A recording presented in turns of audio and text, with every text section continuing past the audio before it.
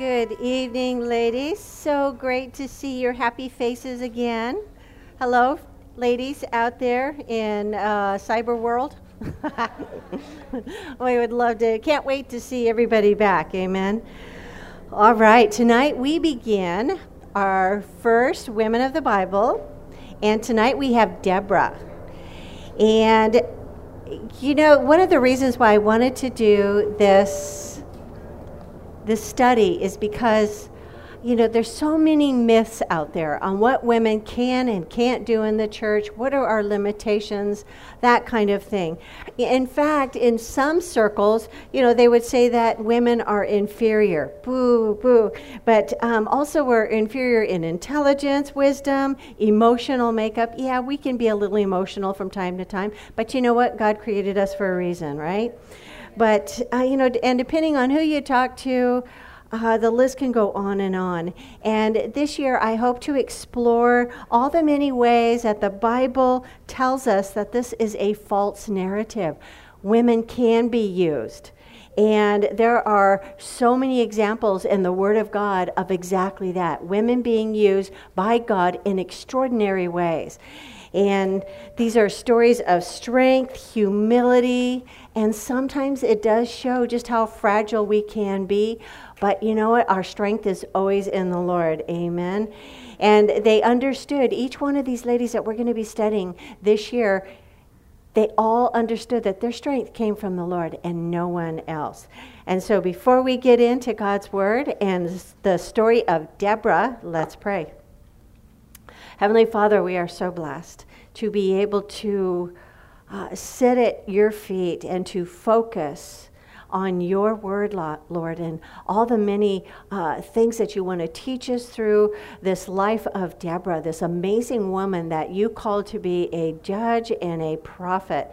And so as we go through this, Lord, would you speak to each one of us individually, that we would be able to pull something out that would strengthen our resolve to want to serve you better. And so we love you, Lord. We thank you. We ask this in Jesus' name. Amen. All right, we're going to be pulling our scripture out of Judges 4, and we're going to begin in verse 1. And let's do a little background. The book of Judges is a history book, kind of the Old Testament. And it not only contains history, but it also tells us exactly how the children of Israel would trust God, and then they would kind of fall back in their own ways, their old ways, and not trust God. And this, they fluctuated back and forth and back and forth. But the book of Judges contains a history of about 300 years when Israel had no king. So this was before David, before King Saul, before Solomon, all of these guys. And so they had no leader or king, so to speak. So the Lord sent judges to look over the people. And these judges were not like the judges that you're thinking about today. We're in the middle of a Supreme Court justice, you know, hearings and all that kind of stuff. We're not talking about judges like that, although they will have to judge between arguments and disputes and that kind of thing. But they were so much more. They were actually leaders within the children of Israel, and they were trying to keep them on track, because all through the book of Judges you'll see, and the people did evil in the sight of the Lord. And then they get captured, and we kind of went over this in Nehemiah, if you will remember, where, you know, every time they would disobey God and they would follow after false gods, then God would allow them to be captured. And then they would cry out to God, and because God is so gracious and full of mercy, he would always answer their call and he would do something for them. So what we would have is a judge, and then he would live out his life, and then he would die, and it's like the people almost immediately would fall back into their old ways. They'd be captured, and then they would cry out to God. God would send a judge to help them get through their lives. And so the beginning of our scripture today, he talks about Ehud. Now, he was one such judge, as was Deborah. And so verse 1 of our text says, after Ehud's death, the Israelites again did evil in the Lord's sight. Can you guys hear that loud ping? Okay. Thank you. So, who is this Ehud other than a judge? Well, it was during a time when the people were once again doing evil in the sight of the Lord. They were captured by the Canaanites. They cried out to God. God sent them Ehud. Ehud was quite a remarkable guy. He was a great leader. He got the people back on track, and he ruled over the people. And now Ehud has died. And so what happened? The people did evil in the sight of the Lord again. And so what does that mean exactly when it says they did evil in the sight of the Lord? Well, it basically is apostasy. In other words, I don't care what God thinks. I don't care what his law says. I don't care what the word says. They just say, I don't care. And we get this sometimes. Have you ever talked to someone and they, oh, thank you.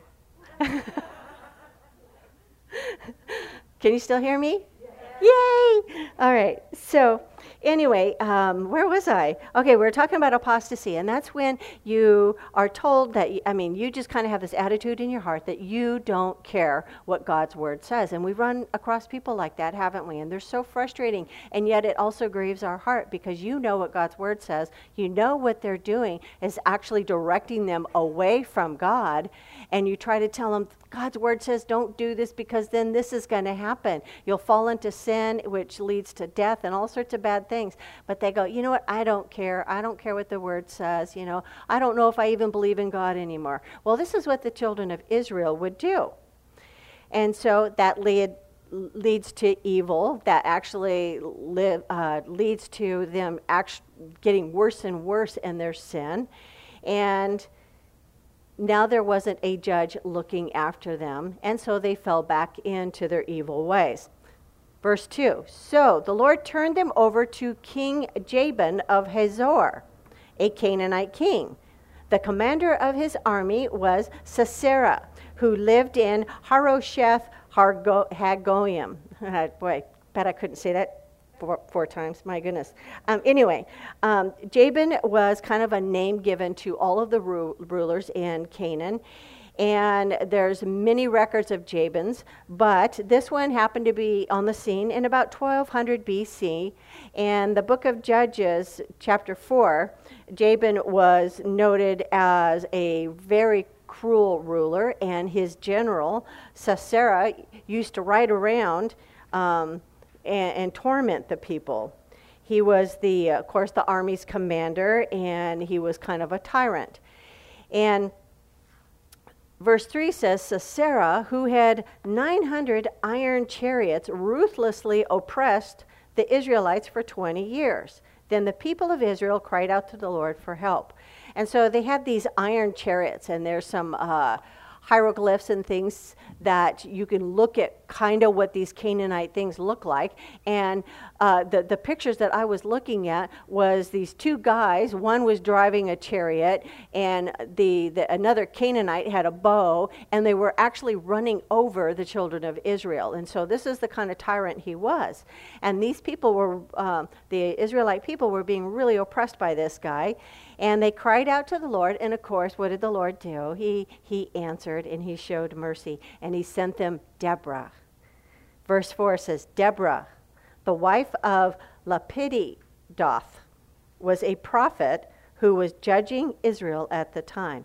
So this is amazing. The fact that a woman would be a judge, basically a leader over the nation of Israel, is a remarkable thing. First time ever recorded in the Old Testament that a woman would be ruling over Israel. And it doesn't happen even in modern times. If you go to Israel, they don't have women rulers there. But back then, you can imagine, things were really backwards back then. I can't even imagine them actually having a woman, but they did. It says it here. And so we've already determined what a judge is, what the responsibilities of the judge is, but she was also a prophet. So what is a prophet? Well, technically it's a person chosen to speak for God and to guide the people of Israel. In other words, they are God's mouthpiece. And so Deborah was one such person. She was called to be the mouthpiece of God. God would speak into her life. Her job was to say to the people what God had told her. And so it also mentions her husband kind of sort of in passing, like he's not really a big deal, and then there's no more mention of him. I mean, he didn't seem to be involved in politics at all, or government. And so she was basically on her own here, and she was ruling over the nation of Israel. Then verse 5, it says, she would sit under the palm of Deborah between Ramah and Bethel in the hill country of Ephraim, and the Israelites would go to her for judgment. So she would sit under this palm tree. Now, mind you, this in case you're running out to the local nursery, there isn't such thing as a palm of Deborah. Sorry. I know I wanted to buy one. Oh, that sounds really cool, you know. But no, actually it's kind of like if you had a favorite tree and you'd go sit underneath your tree and you kind of claim that as your space, you know, that's kind of the same thing. So, you know, I have some palm trees in my backyard, and I've got a king palm that I really like, and I usually sit underneath it, and, you know, in my little patio chairs and stuff, and I could call this, you know, Connie's palm tree, you know, so it's kind of the same thing. This was just a place where she would go, and people knew that she would always be under her palm tree, and whenever they needed some kind of ruling or judgment, or they needed advice, or she needed to judge over something, they would go to Deborah's palm, and she would usually be sitting there. Now, most of the time, the prophets and the judges would sit at the city gates. That was a common practice. We even saw that in the New Testament. But what would happen is the judges would sit outside the city gates. That's where everybody knew these guys would be, and that's where the prophets would go. That's where, if the king needed to make an announcement, that's where they would go, and so the people would gather at the city gates. Well, I think Deborah sitting underneath the palm tree, it was probably cooler, so I think she was just a little more practical than the menfolk, right?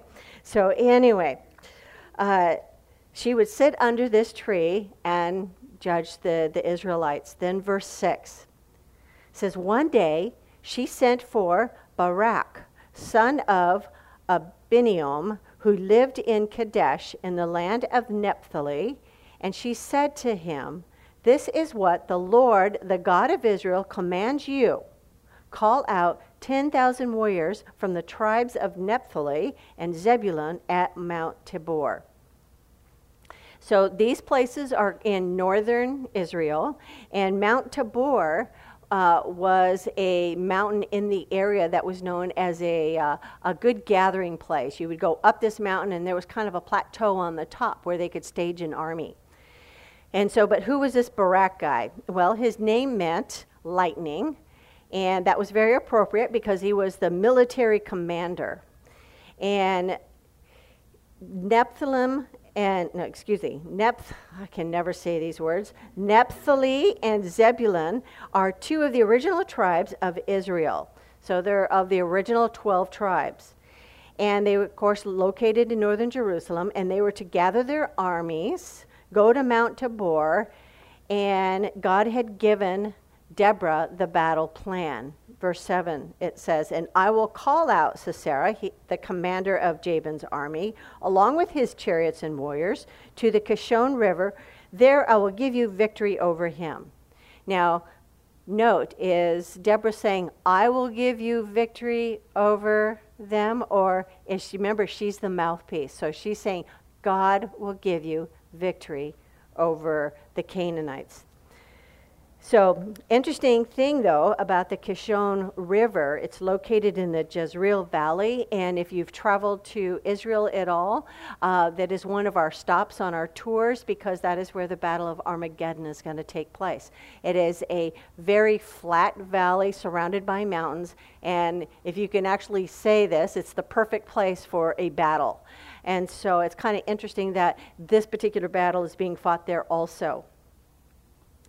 And she tells Barak to go into battle with this scary guy named Sisera, and it says, and I will give him victory. I will give the children of Israel victory. I will give the commander of Israel victory.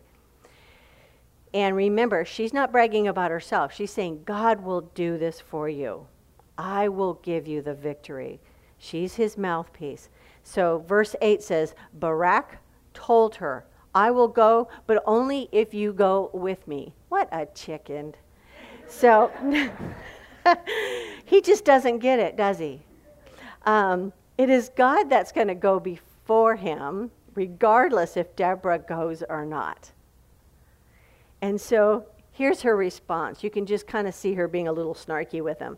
Verse 9, very well, she replies, I will go with you, but you will receive no honor in this venture. In other words, this isn't going to be your victory. For the Lord's victory over Sisera will be at the hands of a woman. Oh, snap. Right? So Deborah went with Barak to Kadesh. Like she says, okay, I'll go with you up to northern Israel. We'll gather the armies. We'll meet at Mount Tabor and we'll stage, get everything ready to do our attack on this Sisera guy. But I really feel for Barak. He's really missing out, isn't he, of the great opportunity to see God work. He got to have like a front row seat, and yet he's too afraid. He goes, no, I can't do this by myself. You have to go with us, Deborah. You have to go with me. I guess maybe he figured, if Deborah's going, then God's not going to abandon them or something. I don't know. But it was an opportunity for him to strengthen his faith in God. But instead, he had faith in a person, didn't he? He had faith in Deborah. He didn't have faith in his God. He thought he would have victory because Deborah was with him, not because God was with him. And there's not going to be any honor for him in this battle. Instead, it goes to a woman. So Deborah goes with him up to the northern area, and they gather their army. Verse 10 says, at Kadesh, Barak called together the tribes of Zebulun and Naphtali, and 10,000 warriors went up with him. Deborah also went with him. So she kept her word. She traveled with him, and now she was about ready to go into battle. And we're going to skip down to verse 14 now. It tells us what happened. Then Deborah said to Barak, get ready. This is the day the Lord will give you victory over Sisera, for the Lord is marching ahead of you. Isn't that wonderful? Doesn't he do that today? He goes before us. He's marching ahead of us. Kind of like, always having that big brother plowing the way for us. It says, so Barak led his 10,000 warriors down the slopes of Mount Tabor into battle. When Barak attacked, the Lord threw Sisera and all his chariots and warriors into a panic. See, he had a plan all along. Sisera leaped down from his chariot and escaped on foot. Now, who's the chicken now? And then Barak chased the chariots and the enemy army all the way to Harosheth Hargoyim, killing all of Sisera's warriors. Not a single one was left alive. So that is the story of Deborah. And she's mentioned several times in chapter 4 and 5 if you want to read the complete story. But this was one of her most magnificent events where she trusted in the Lord and he led the children of Israel into victory. And she's known as the mother for Israel because of her wise ways and the life that she led. So what can we take away from this? What example can we learn from Deborah? I saw three main things. The first one was how to develop a good reputation. And that's what she had. She had a wonderful reputation, didn't she? Deborah, through her faith in God, became a respected woman among the Israelites. I mean, think about it. A mighty warrior named Barak wouldn't go into battle without her. So she must have been pretty amazing. He trusted her, although he should have trusted in God, but we'll discuss that in a moment. But he trusted her reputation. So how does someone gain such respect? Well, I think the Bible does tell us a lot about that. And it says in his word in Romans 12:10, it says, one way to find respect, love one another with brotherly or sisterly affection. Outdo one another in showing honor. So that tells us we honor other people. If you want to have honor brought back to you, but that shouldn't be your motivation, but you show honor to other people, you will receive that in return. Then 1 Peter 2:17 tells us, respect everyone and love your Christian brothers and sisters. Fear God, respect the king. Again, respect others and you will receive that respect. Love your brothers and sisters and you will receive love. And then it says fear God, because that is the way we learn to obey him, isn't it? And respect the king. Perhaps Barak didn't truly fear God. That's why he didn't trust him. Perhaps. It really doesn't go much into him, but I think he learned the lesson at the end of the story, and we'll go there in a minute. But Titus 2, 7 and 8 says, show yourself in all respects to be a model of good works, and in your teaching show integrity, dignity, and sound speech that cannot be condemned, so that an opponent may be put to shame, having nothing evil to say about us. Isn't that wonderful? So what can we learn there?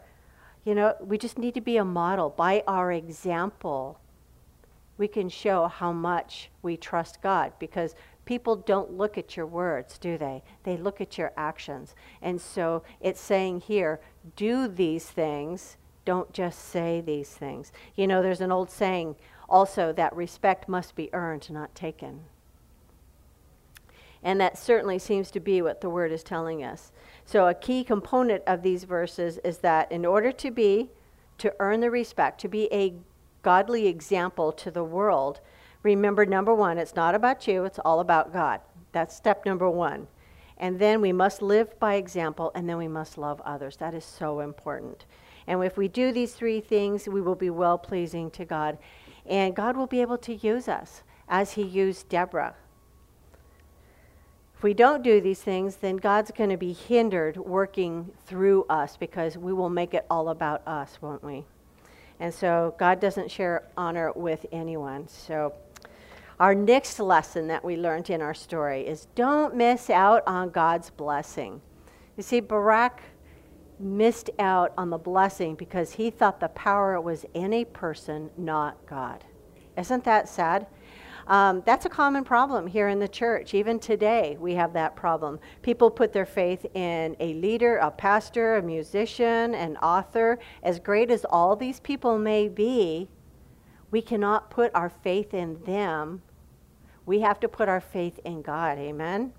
And so, why not look to people? Well, the Bible says something about us. We are all the human race, and we all have our shortcomings. Amen? Jeremiah 17:9 tells us, the heart is deceitful above all things and desperately wicked. Who can know it? That's what the Word of God says about us. So why would we want to follow someone whose heart is deceitful above all things? I don't think that's a very good idea. We need to make sure that we're following God. God can use leaders, absolutely, just like he used Deborah. And she knew what she was talking about because she trusted in God. And I think Barak understood that. He just didn't have the faith in God that Deborah had. Otherwise, he would have gone into battle saying, yay, great, I know God's going to go before me. Deborah, you just sit underneath your palm tree and relax. But that didn't happen. Then Romans 5:12, what does that tell us? Therefore, just as sin came into the world through one man and death through sin, so death spreads to all men because all sinned. We all sin. None of us is perfect. They say when you put somebody on a pedestal, what happens? They can only go one way, down. So be careful. Romans 7:18 tells us, for I know that nothing good dwells in me, that is, in my flesh. For I have the desire to do what is right, but not the ability to carry it out. That is what Paul the apostle said. So I'm thinking, if Paul will say that about himself, one of the greatest Christians that ever lived, if he says that about himself, I think we can safely assume that we shouldn't put our trust in any of these guys only unless God is working through them. And you need to use your discernment there. But I think we get the picture. People are bad, and we shouldn't put our trust in them because we make mistakes, don't we? We're always blowing it. We always come up short. But God is so merciful, and he uses us in spite of us. But the only way people can be good, though, is through the work of Jesus Christ in our lives. And I want to give you encouragement there. You might be thinking, oh, well, why do I even try? There's nothing good in me. You're right. But you know what? We have the Holy Spirit living within us, don't we? And so because we have the Holy Spirit in us, Deborah didn't have that, but we do. She had to depend on God speaking directly to her. She didn't have the benefit of the Holy Spirit indwelling in her. She wasn't the temple of the Holy Spirit, but we do. And so we have the help of the Holy Spirit guiding and directing us to do the will of God so that, we can be trusted to lead others in the way of the Lord. But Barak had missed out on that opportunity for God to use him in such an extraordinary way because he looked to people and he missed out on the blessing of being used by God. And it truly is a blessing to be used. I love being used by God. I mean, I thrive on it. It's kind of where I get my energy from. And so Barak, he lacked faith, and he was afraid of that scary Canaanite general. But God had already taken care of it, didn't he? He had a plan. He always has a plan. You remember what Jeremiah 29:11 tells us? For I know the thoughts that I think towards you, says the Lord. What are his thoughts? Thoughts of peace and not of evil, to give us a future and a hope. Allow God to use you, and that will bring us to our third lesson that I found here. And that is, let yourself be used by God no matter what people say. This is so important. Following God can sometimes be difficult to navigate because there is always opposition. Always seems to be opposition. And I found 3 primary ways. We have an enemy that is always opposing us. We have others who oppose us. And we have ourselves that sometimes oppose us, believe it or not. And we'll first look at the enemy, which can be daunting because we have a very scary adversary. I mean, much worse than a scary Canaanite general. But let's look at what the word says about that. Ephesians 6:11 and 12. It says, put on all of God's armor so that you can be able to stand firm against all strategies of the devil. You need to put your armor on, ladies. It's so important. For we are not fighting against flesh and blood enemies, but against evil rulers and authorities in the unseen world, against mighty powers in this dark world, and against evil spirits in the heavenly places. Yikes, that kind of sounds scary, doesn't it? But what does 1 John 4:4 tell us? You are of God, little children. We are God's children and have overcome them because he who is in you is greater than he who is in the world. So our God is greater than anybody. He's greater than a Canaanite general. He's scarier than the king of the Canaanites. He's more powerful than any of the minions of the enemy. So just remember that. But this is a difficult truth to hold on to if we're going to be a good disciple of God, isn't it? It's easier to say these things. But while we're in the midst of it, sometimes that can get very, very scary. But there is power in his name, and we must not do this on our own. We must not. And so the next opposition we are going to look at is people. People can sometimes discourage us from following after God. And that can come from friends, family, co-workers, anybody that can discourage us. And they are powerful, aren't they? We like to be liked. And so this can really get us going here. Galatians 1:10, however, it tells us, for am I now seeking the approval of man or of God? Ooh, ouch. Or am I trying to please man? If I were still trying to please man, I would not be a servant of Christ. So in other words, it's saying, don't worry about what other people are saying about it. If God calls you to do something, you need to be doing what God calls you to do. Because it says here, we must please God, not please others. Deborah became who she was because she did not care what others thought. She obeyed God and him alone. She cared what he thought. She cared what he said. And that's the example that we need to hold on to. And we must not make light of this because it is very hard to do. But do it we must. If we don't, then we miss out on the wonderful plan that God has for us. God had a wonderful plan for Barak. He goes, I'm going to let you be the commander of the Lord's army, and you're going to lead them to victory. And he's going, I'm scared. Can the woman come with me? And it's like, oh, you can just see God going, Barak, Barak, Barak. Don't you know that it wasn't her, but it was me that's going before you? So don't forget that. So this whole story seems to be like a tale of two people. We have the faithful and the faithless. The faithful one, Deborah, allowed God to do what he wanted to do through her. She sought no glory on her own. And because of that, God poured out his blessings upon her. And she thrived in an area where men were the norm. And because of that, God poured his Spirit in her. And she obeyed God at all costs. And because of that, she was able to do extraordinary things. But the faithless one, Barak, he didn't believe God's word. And another received the blessing that should have gone to him. He didn't trust God. And another got the blessing that was meant for him. So you see, he was tested and he was found wanting. And his lack of faith was his sin in this case. He didn't trust God. James 1, 12 through 18 tells us, God blesses those who patiently endure testing and temptation. He blesses us. I don't know, who patiently endure testing and temptation. Sometimes it doesn't feel like a blessing, does it? But it is, and we need to perhaps change our attitudes. I know for me, I go, oh, another test? Oh, no, Lord. But it says here, God blesses. So we should be going, yay, another test, another temptation. Woohoo! You know, anyway, afterwards they will receive the crown of life that God has promised to those who love him. Now, okay, that doesn't sound so bad. And remember, when you are being tempted, do not say, God is tempting me. God is never tempting to do wrong. He never tempts anyone else. Temptation comes from our own desires, which entice us and drag us away.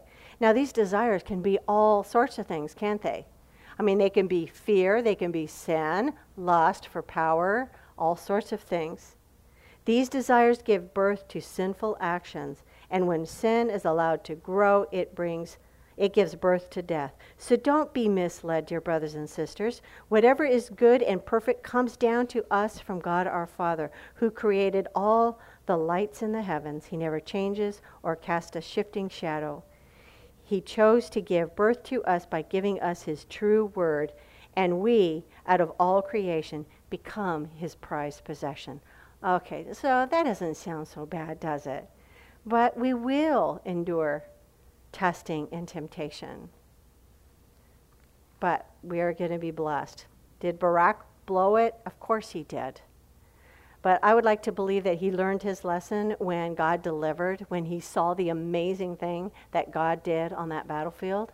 I'd like to believe he got a change of attitude. And Judges gives us a little bit of a hint. If you want to follow along, it's found in Judges 5, chapter 5. Just flip the page. And it's a praise song. And this is amazing. It says, on that day, Deborah and Barak, so they're singing together, son of Bineam, sang this song. So Deborah and Barak, they got together as a worship team and they sang this song. Israel's leaders took charge, and the people gladly followed. Praise the Lord. Listen, you kings. Pay attention, you mighty rulers, for I will sing to the Lord. I will make music to the Lord, the God of Israel.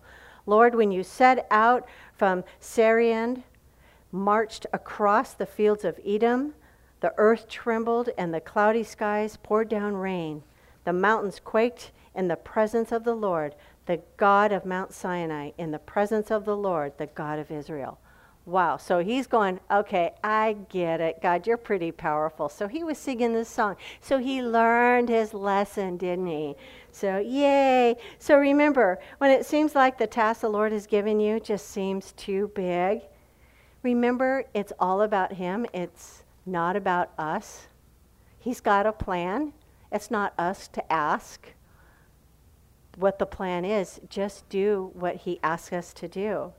And when everyone is telling you it can't be done, remember, God can still do it. Just keep your eyes focused on the Lord. I will leave you with Proverbs 3, 5, and 6. It says, trust in the Lord with all your heart and lean not on your own understanding. In all your ways acknowledge him, and he shall direct your paths. So what does that tell us? We need to trust in the Lord. Don't lean on your own understanding. Don't lean on yourself. You know, there's a lot of smart people in this room, and sometimes we can depend on our own intelligence. That's a bad idea, because God is so much smarter than us. And then recognize that he is God and we are not, obviously. And if we do these three things, he promises to direct your path. That's a wonderful thing. I want God to direct my path. I mean, it's a scary thing to navigate this world, isn't it? So if we trust in him with all our heart, he will direct your paths. Amen? Let's pray. Oh, Heavenly Father, we do want to trust in you in all things, but we are weak. Father, we are no different than the children of Israel, just easily pulled away from the world, from you and into the world. And so we would ask, Lord, that you keep us strong, that we would depend on your strength in everything we do. Father, we want to be like Deborah, to be faithful. We don't want to be like Barak and be unfaithful and miss out on your amazing blessings. And so as we go through our study questions, would you just open up your word to us, Lord? Would you make it come alive? Would you strengthen our resolve to be more and more like you, follow after you more? Father, we do need so much more of you and less of us. And so we love you, Lord. We praise you. We thank you. I ask this in Jesus' name. Amen.